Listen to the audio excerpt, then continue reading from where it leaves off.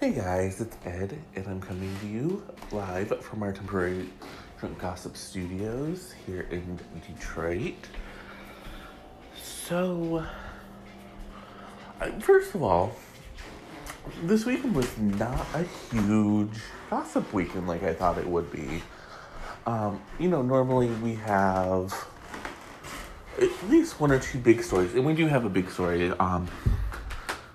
But unlike the last few weeks where the big story has led to, like a Throwback Thursday segment or in the case of Katie Holmes, a whole deep dive, that doesn't appear to be the case today with these. There's no clear-cut big story that's kind of shaping as of yet. As I go, I always change the show, so who knows what's going to happen. There is a chance that Will is going to record and send a segment. I don't know if it'll be added to this episode or if he will be sending it for another episode. But he's going to start easing back in as we gear up. Not only for my return to New York, but also as we start to gear up for the fall season.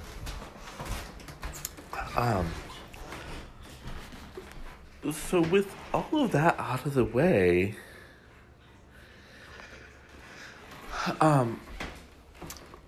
let's get into what did happen over the weekend.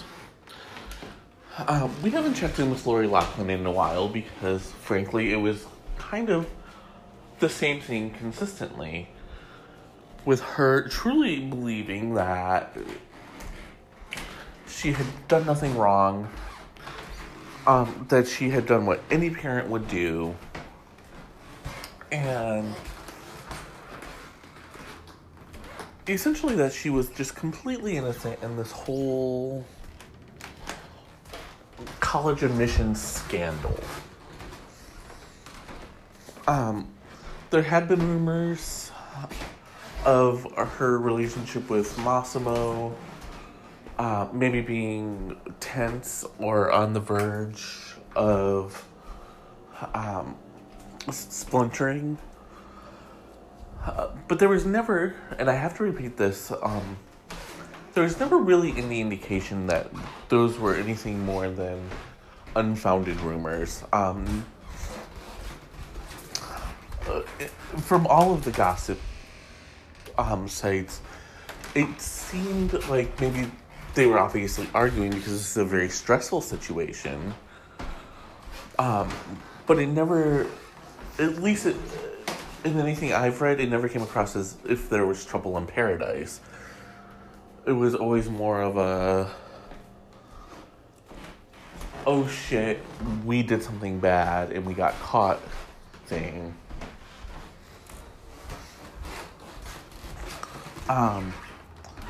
So what exactly does this all mean? Nothing really. But Page 6 ran a story this weekend about how essentially Lori and Massimo and Olivia Jade and the other daughter Bella are all basically pariahs right now. The article touched on the girls' lives now a little bit, not much. Basically, what they said was, obviously Olivia Jade has lost a lot of business. She's an influencer. She's lost a lot of sponsors. She's lost, she and her boyfriend broke up before ultimately reconciling.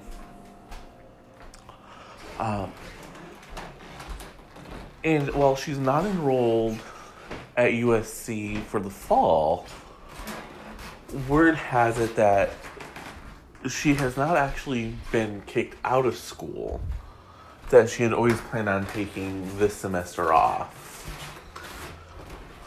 And with Bella, all they really said was she and her boyfriend broke up when the scandal hit because it was too much media pressure for him. And it's said that there's kind of a wait and see pattern right now in terms of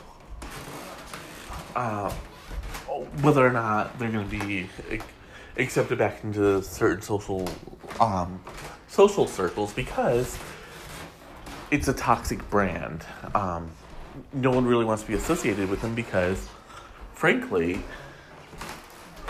they're not necessarily the greatest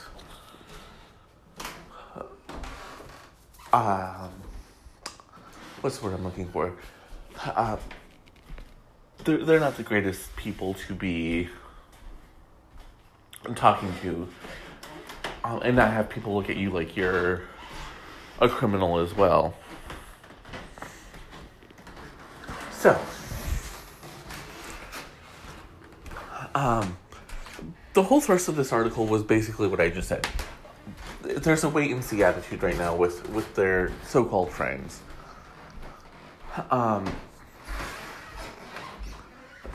Both of them have been throwing themselves into the legal aspect. Both of them meaning Massimo and Lori. They've been throwing themselves into the legal work. And what a lot of people are saying is that Lori and Massimo truly feel like what they did wasn't that bad, that this was what rich people had been doing for years. And again, they tried to spin it to where they're the victims. They thought they were just donating for a library or something of that sort, and that the point person was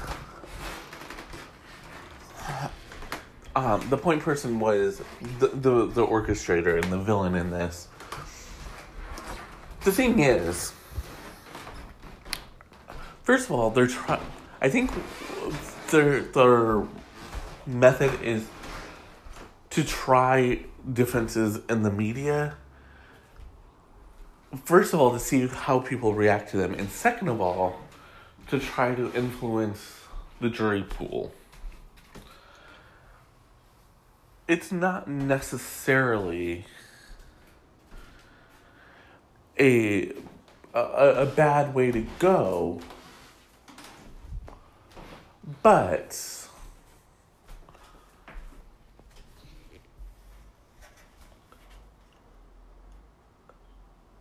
it's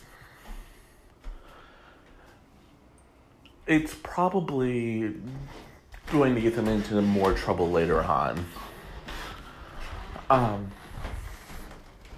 Especially since the feds actually have taped conversations regarding this. And I think that's where the most trouble is going to come in, is that there are all these tapes of them talking about what's happening, saying that they understand what's actually going on. And I think if those tapes start to get out and this actually goes to trial, it's going to do far more damage than them just trying to come up with a better defense. But right now, I'm going to take a break, and I'm going to come right back. And I'm back. And Holly Day is probably not a name that you would think of when we're talking about celebrity gossip. Mostly because, honestly, I don't even know. Like, I can't remember when he was last relevant or had a hit. If for those of you who don't remember who Howie Day is, first of all, this is not Throwback Thursday. I promise. Howie Day had like a hit in the early 2000s with a song called Collide. And since then, he's continued to put out albums. And the research I did for this, it seems like he was signed to a major label. There was some sort of falling out. And then after that, he started his own label and has been releasing his music on that. Now, you all know I'm all for the indie route. So, good on him. There's a lack of details on what happened with the record label. But it seems as though he may have some anger issues. Because over the weekend, he was arrested in Manhattan for assaulting his girlfriend. I do want to put a caveat here. Some people, some of the stories, some of the articles, I should say, cite her as his ex-girlfriend. And some are citing her as still his girlfriend. The newest one that I saw on page 6 had her as his girlfriend, so that's generally what I'm going with. And since she was in Manhattan with him on tour, it would seem to make the most amount of sense that they had still been together. It is also very possible that after the alleged attack, that they broke up.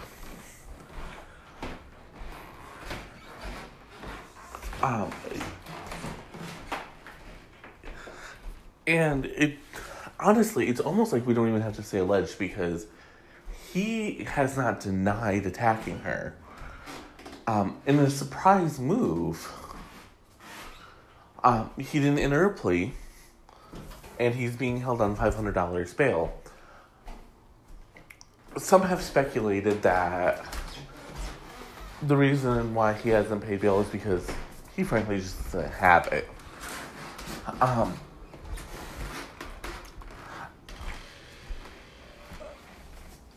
I think that would be foolish to assume that he doesn't have it.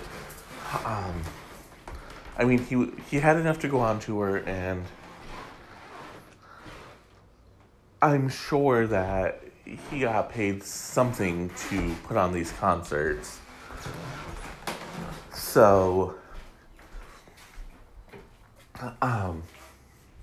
there's that.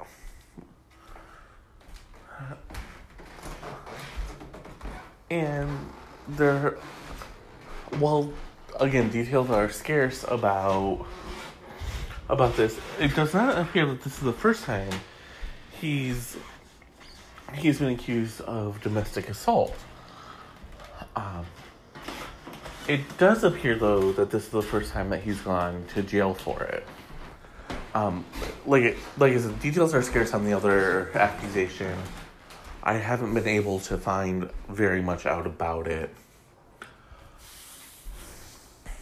So, what happened? We know a little bit more about this.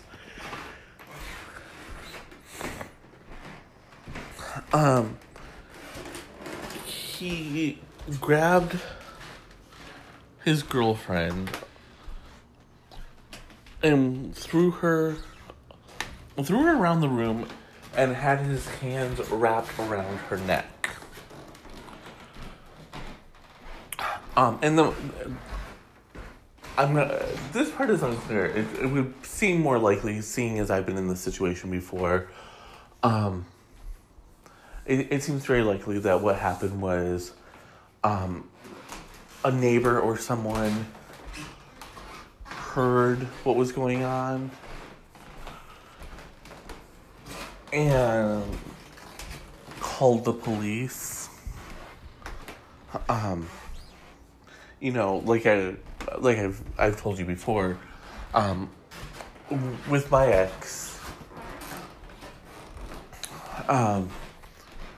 my next door neighbor was able to hear what was happening and called the police and told them it was an emergency and got them to my apartment very quickly.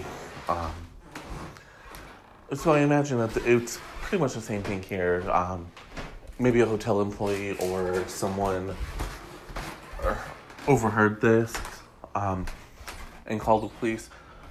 The girlfriend did seek medical attention after police arrested Howie Day.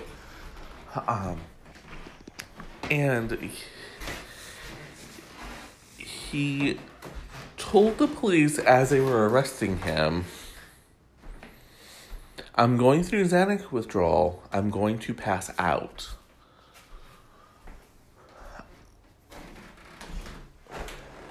So again, it's very unclear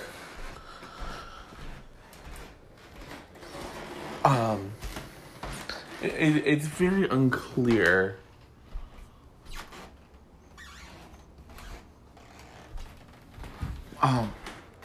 what motivated this. If it was drug withdrawal,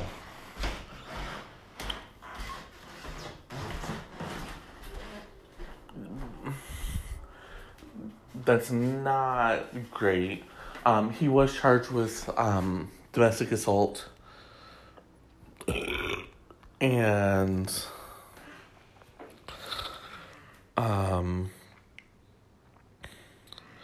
I'm sorry. He was charged with criminal obstruction of breathing, assault, and criminal possession of a controlled substance.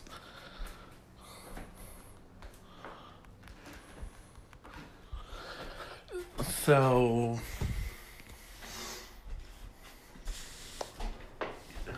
and by the way,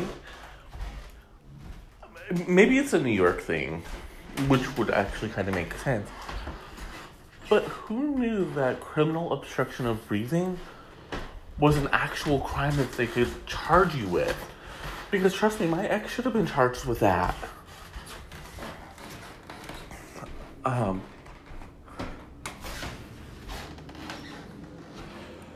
So, I'm going to keep on top of this story. If there are any more developments, I'll bring them to you. But I'm kind of guessing that there's going to be a plea bargain, community service, and maybe some anger management classes. That's what happened with my ex. But I'll keep on top of it. But for right now, I'm going to take a break, and I'll be right back. And I'm back. So it's been a while since we last talked about Aretha. She died almost a year ago to the day. And since then, she has really left a hole in the music industry that will never be filled again. You know, some people like Britney was called the next Madonna. Ariana Grande is called the next Mariah Carey. There'll never be another Aretha Franklin. She was most certainly one of a kind. The closest we'll get, I think, is Jennifer Hudson. And I don't even, outside of J Hud playing Aretha in the biopic of her life, I don't think we're going to necessarily see this. I don't think that she wants to take up that mantle. So, why are we talking about Aretha now? Well, there's been some interesting financial developments with her estate. When we initially talked about this, would not be an episode without me coughing. When we initially talked about this,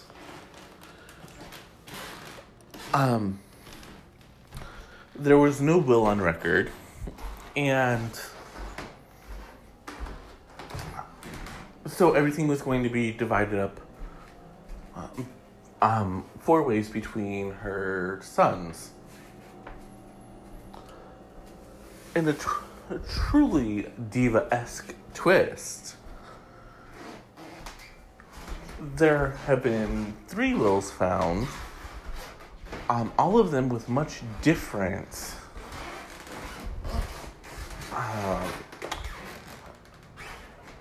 ways to divide up the estate. So, what's happening now is lawyers for each of the potential heirs are going to court to try and get their will validated and entered into the court system. What's going to happen is essentially a judge is going to look at it all.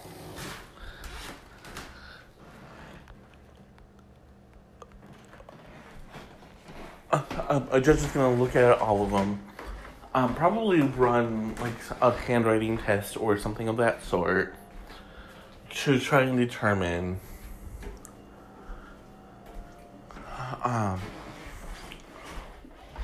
which of these wills are valid. And which of them are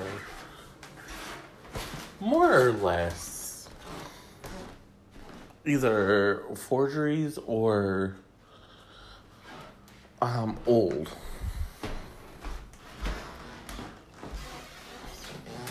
So while that drama plays out, there's another diva-esque twist. So most of us are living hand to mouth, paycheck to paycheck. And, there ain't nothing wrong with that. I mean, let's be clear about that. It happens sometimes. It is what it is.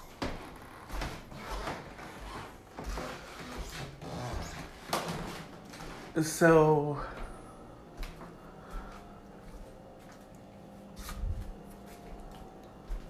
as is wont to do sometimes when you're a millionaire, you get checks and you just forget about them. Well, Aretha Franklin apparently had stacks of checks that she didn't bother to cash. These checks were from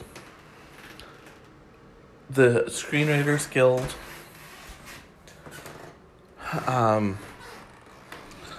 and Sound Exchange. There were also royalty checks from Springtime Publishing, EMI, BMI, Carlin Music, and Feel Good Films. And when I tell you that these checks totaled almost $1 million, I can hear your collective jaws dropping to the floor. Now, for someone who for so long fought off rumors of being broke or having squandered her fortune. This does not sound like someone who actually did that. And in fact, those rumors were probably manufactured to try and put a dent in Aretha's reputation. There have been some people who have argued that Aretha's career was on the decline. She wasn't selling albums anymore. But here's the thing. Taylor Swift dropped Lover over the weekend. And unless the statistics change before tomorrow, she's not selling albums like she used to. The first week total sales for her is going to be 700,000, which, don't get me wrong, is very impressive, especially since she dropped it on Friday instead of Tuesday, which is going to take off some sales time. But nonetheless, you can kind of see, album sales are not what they used to be. Sheryl Crow announced that she was done making albums, period. And now she's only going to be releasing singles when she wants to.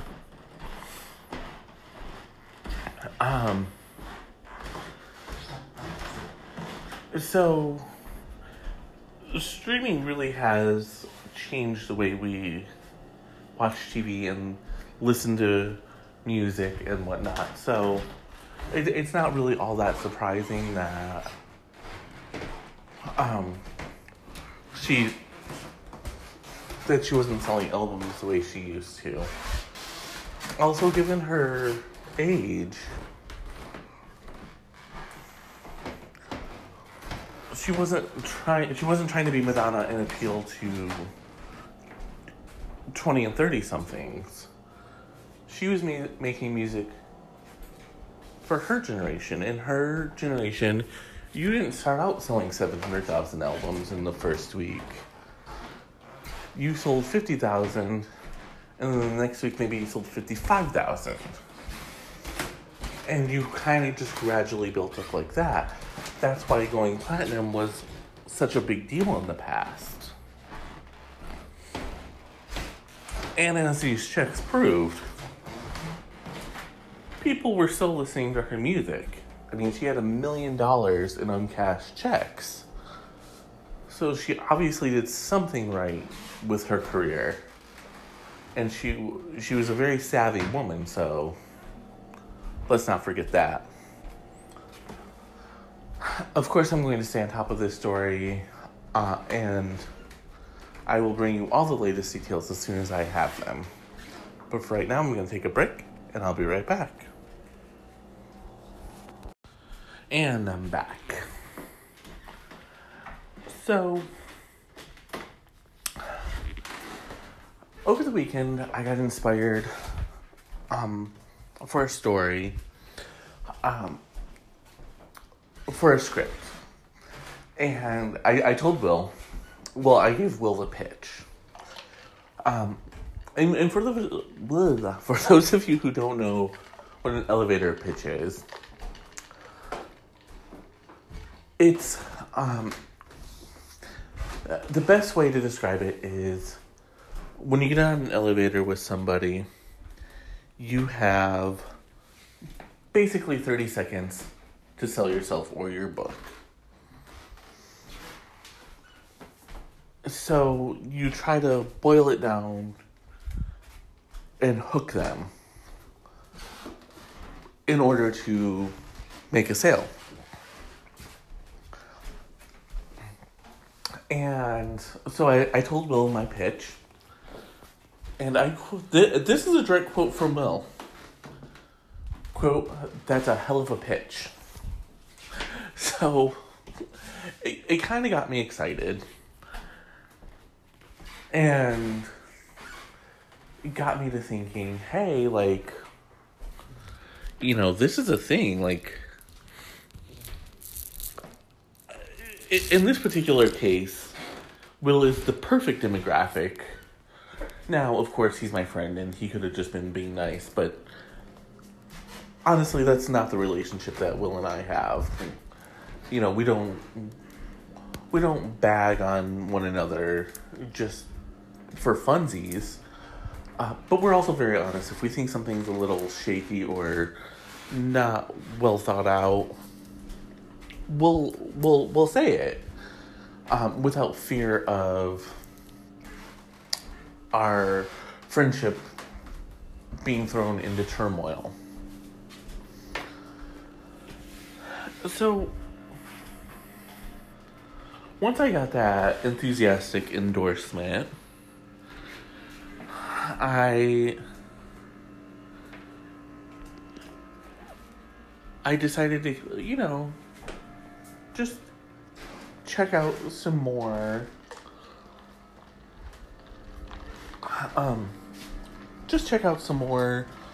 research and let the story start to come together in my mind, which I always do first. Usually I start with the character and then think, oh, what would they do in this situation, or what would they do in that situation? This is the first time where I've actually had the pitch first and not the actual either storyline or at least a character.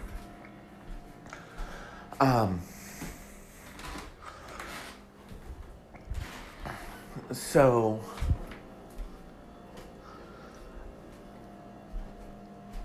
I'm working on this,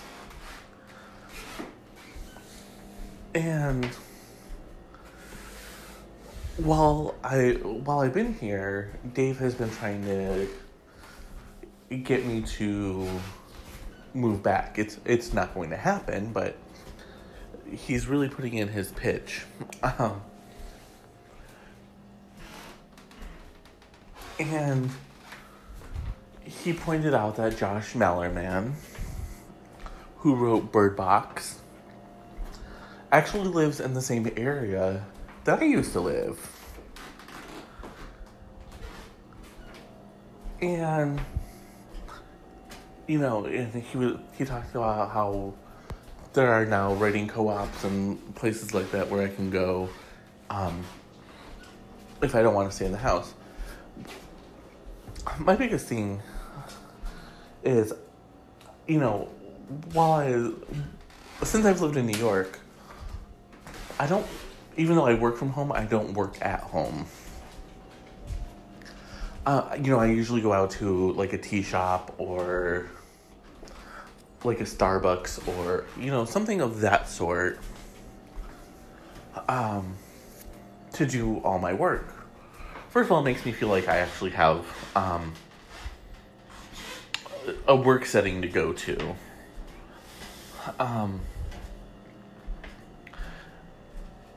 And that's always a good thing. But a little bit more than that, I just like being in different environments. And sometimes being in a different environment or being out of the house allows me to cover a story that normally I probably wouldn't.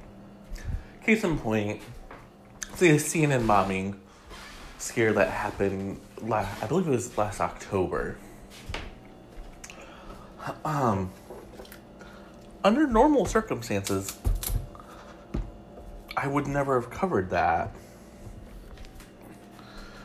Mostly because, why would I?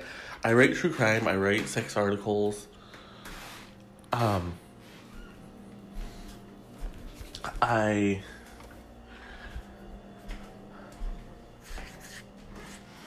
do celebrity work. But very rarely do I cover breaking political or breaking national news. But I was right there on the scene, so I kind of like being out and about. When I lived in Michigan, I basically just worked at home. It was between home and school. And of course, school I actually had to go to class. I actually had to do this stuff. So when I talk about going to school and whatnot, there were actual deadlines and that sort of thing. But, and you knew there was a big but there.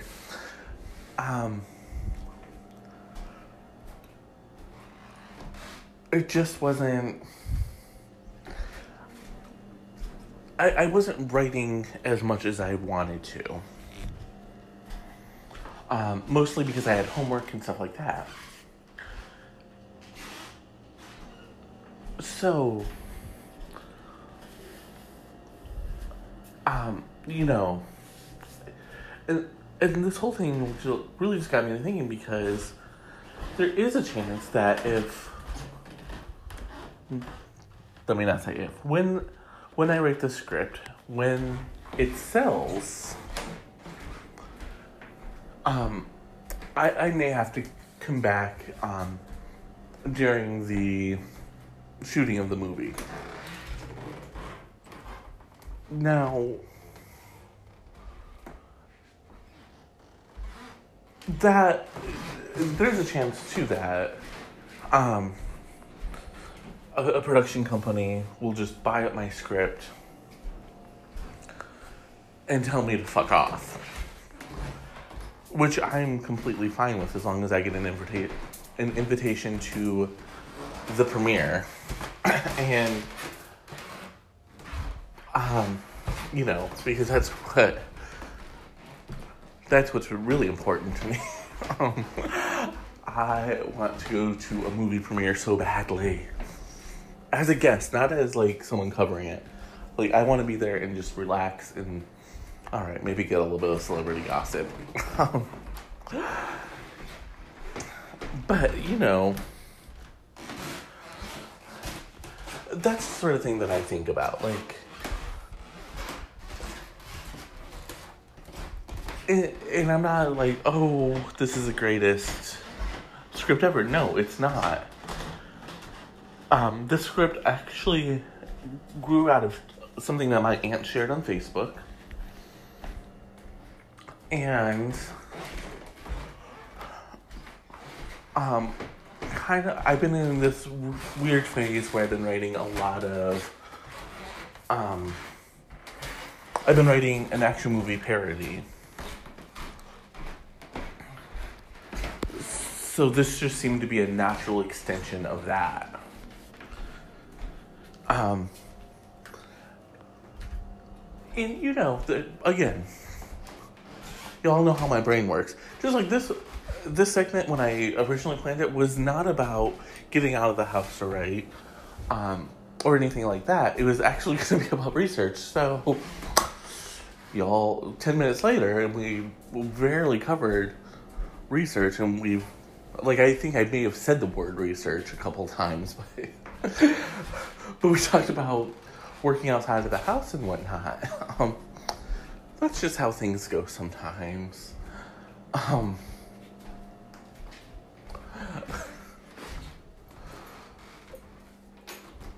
But, as I, like I said, as I get closer and closer, the main thrust of this goal, is to get into the WGA and sell a script. Because once you sell the first, it's so much easier to sell more. And once you sell the first, if it actually gets made, you pretty much have guaranteed income for the rest of your life. Because with royalties and whatnot, unless like a Netflix buys it, but even then, Netflix will, since Netflix doesn't really do royalties,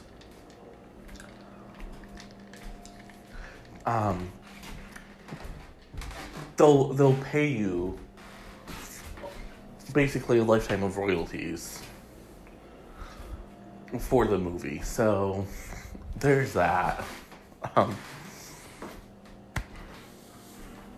But I'm gonna take my silly ass and take a break, and I will be right back. And I'm back. So for our last segment today, and yes, I realize it's only 5.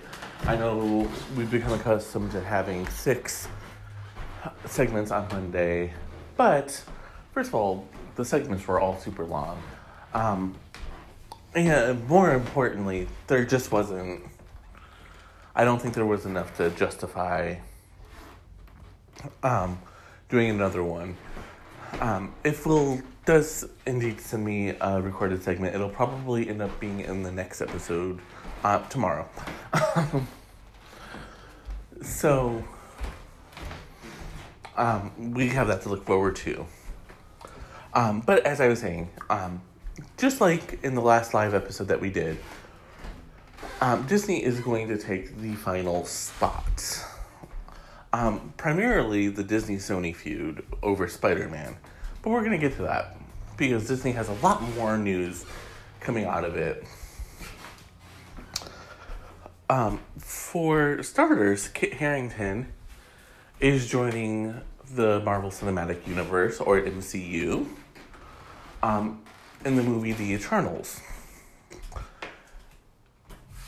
And, I mean, this is noteworthy in and of itself. After Kit's rehab stint,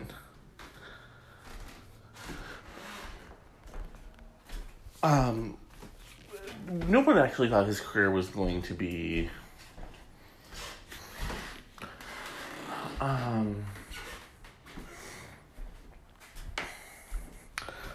no one thought his career was actually going to be on the downswing. Let's be real. He just starred in the biggest television show in the world. So his next move, or his career was pretty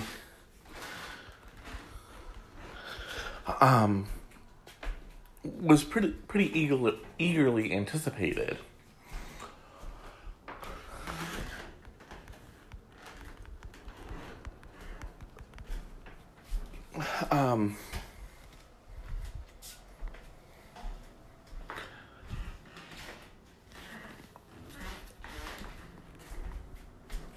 But him joining the MCU was not something that anybody seen coming.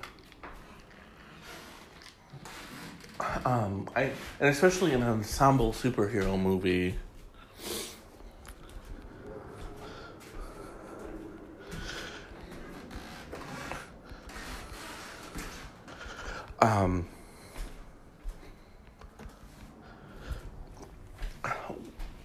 Instead of trying to be the leading man. Now, this could be one of the best moves he's made. Because if the Eternals fails, it's not going to fall on his shoulders. But there's also another little part. And this is strictly speculation at this point. And I do want to say that up front. There's literally nothing to...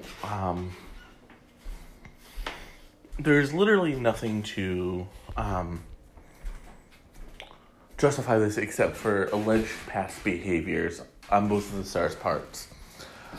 But it's going to be interesting to see Kit Harington work with Angelina Jolie, seeing as she's single and he's not.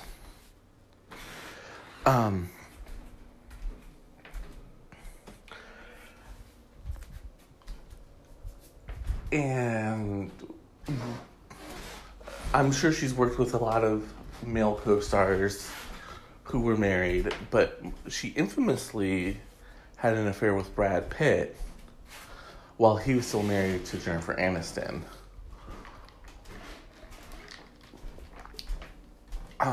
And a lot of people are speculating about what happened here. And for his part, allegedly, Kit Harington is said to have slept with one of his female co-stars while he was with, I keep calling her Rose Lily, and I don't think that's actually her name, but his wife, who was also on Game of Thrones. So, the set of this movie could lead to a lot of juicy gossip. I'm really excited for it, and it's kind of tickled my muse a little. The next, probably much bigger story is that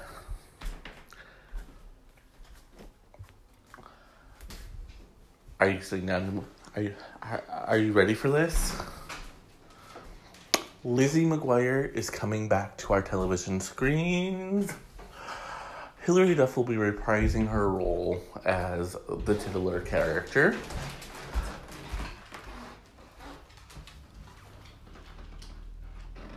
And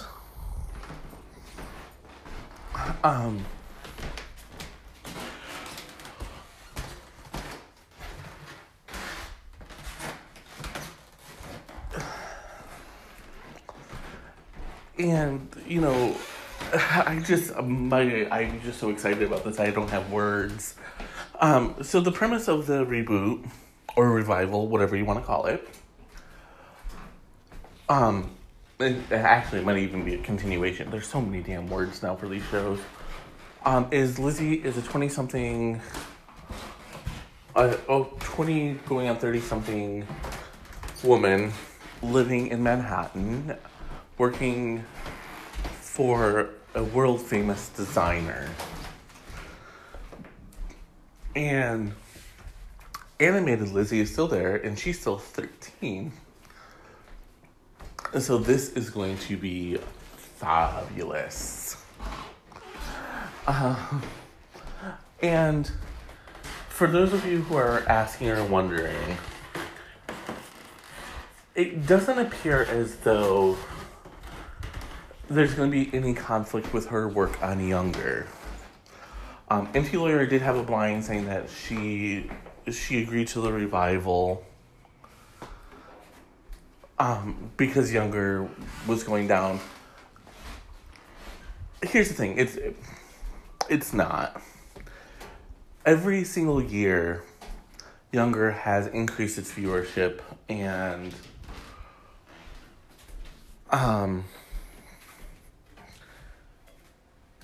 it's increased its viewership, and it's probably the hottest show on cable right now. That might be a little bit of an exaggeration, but not by much.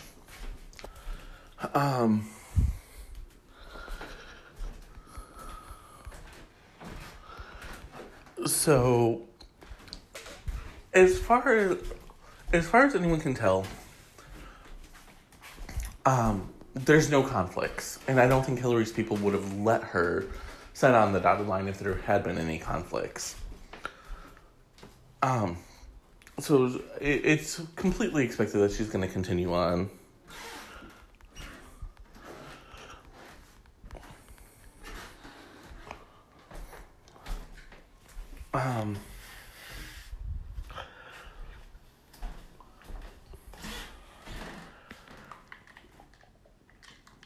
I'm literally just so excited about this, you don't even understand.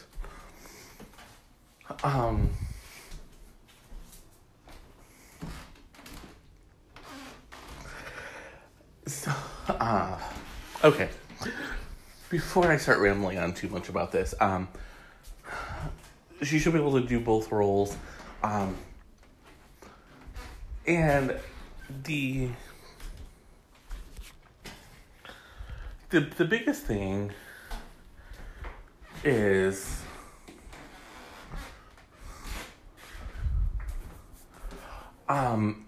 Disney Plus will be releasing episodes weekly as opposed to all at once. So, but the biggest Disney story continues to be Sony yanking it away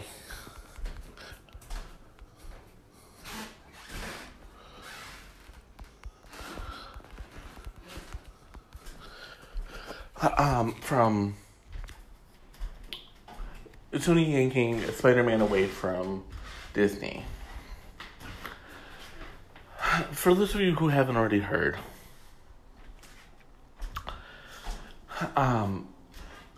there was a contract in place for Kevin Feige and Marvel to consult on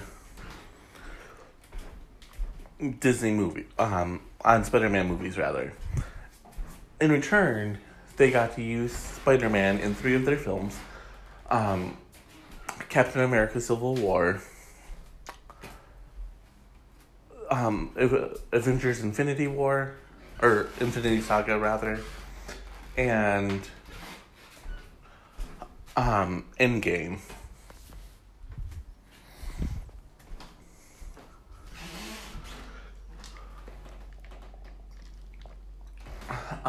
And then, of course, Kevin Feige helped craft 2 standalone Spider-Man films for Sony, with Disney getting 5% 5% first gross, which basically means even if those movies hadn't made any money, Disney would have got paid 5% of whatever they did make. So Disney went to Sony and said, hey, we want a 50-50 stake. Now, there are some sources that are claiming that didn't happen. That it was 30%, and some are saying as low as 25%. But those seem to be Disney sources, who are also painting Disney as the good guy here, and Sony as the evil villain who won't let Disney have their character back. Again, make of that what you will.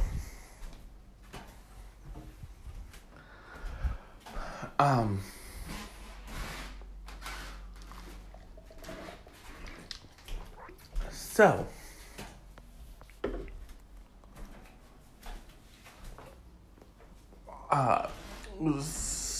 Sony came back and said, let's just keep the same deal here. Kevin Feige over the weekend said he just didn't have time, and this was always supposed to happen, and he doesn't know what the whole big to-do is about.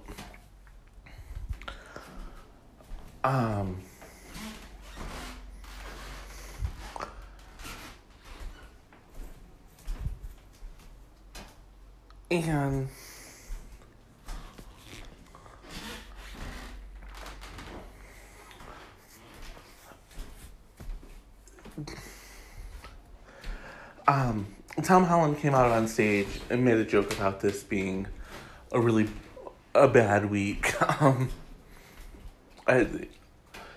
But as we start to dig a little bit deeper, what we're finding is there indeed does seem to be a discrepancy of what Disney wanted and what they were willing to give. And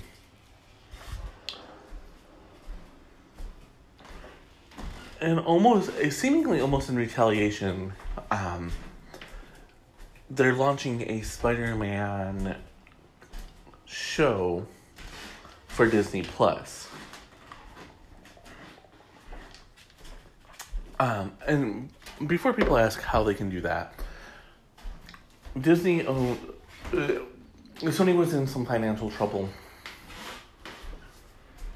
and they sold merchandising rights back to Disney, and then eventually they ended up selling merchandising rights back to Sony, or back to Disney rather. Now, some people will argue, hey, this has probably been in the works for a while. That could be. But you announce it just after a huge fight. And that's where people kind of are like, yeah, something's not right here. But we definitely haven't heard the last of this story yet. And I'm sure there will be plenty more twists and turns as we start to hear the real truths. For right now, though, I'm going to end the show. Thank you all so much for listening. And until next time, cheers.